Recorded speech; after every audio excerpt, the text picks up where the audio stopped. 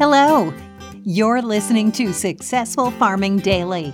Here are 3 big things you need to know today.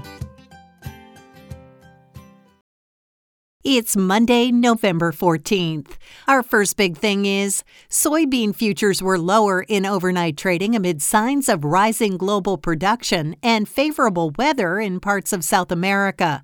Brazil's national supply company CONAB last week said it now expects the country's soybean crop at about 153.5 million metric tons. That's up from a month earlier projection of 152.4 million tons.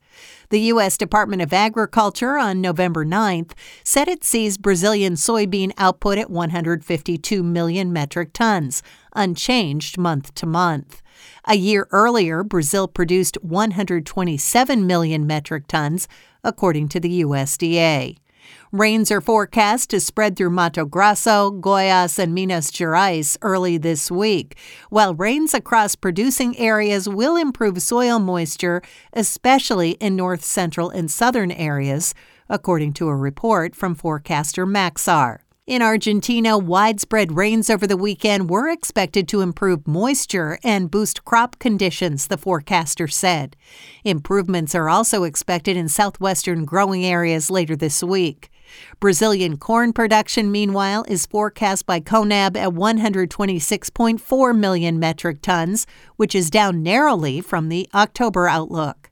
Soybean futures for January delivery dropped 14 3/4 cents to $14.35 1/4 cents a bushel overnight on the Chicago Board of Trade.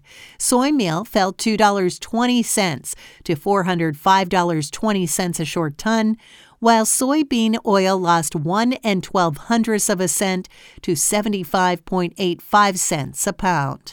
Corn for December delivery was down 5.5 cents to $6.52 1/4 cents a bushel. Wheat futures for December delivery fell 6.5 cents to $8.07 a bushel, while Kansas City futures rose 1 cent to $9.44 1/2 cents a bushel. Next up, prices received for wheat in the 2022-2023 year so far have jumped year over year, according to data from the USDA. Farmers in the first 4 months of the marketing year that started on June 1st received $8.91 a bushel on a non-weighted average, according to calculations by agriculture.com using government data. Hard red winter prices averaged $8.77 a bushel, up from $7.84 a bushel in the previous year, while soft red winter averaged $8.13 a bushel versus $7.51 a bushel. Spring wheat growers also received an increased amount for their crops. Prices from June through September averaged $9.65 a bushel, the USDA said.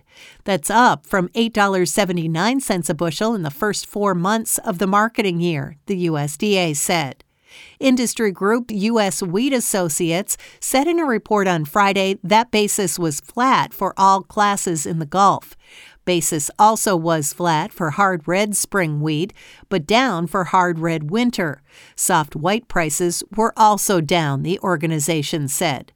The break this week in U.S. wheat futures has slowed farmer selling, but coupled with the lower U.S. dollar and softer basis, U.S. wheat prices are becoming more competitive with other wheat exporters, U.S. Wheat Associates said.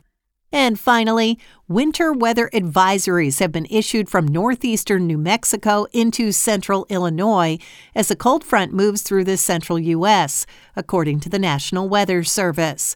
In southwestern Kansas, where hard red winter wheat is growing, snow accumulations of up to 4 inches are expected today, with winds gusting up to 35 miles per hour, the NWS said in a report early this morning. In central Oklahoma, a winter storm warning is in effect as heavy snow is forecast with 3 to 6 inches of accumulation expected.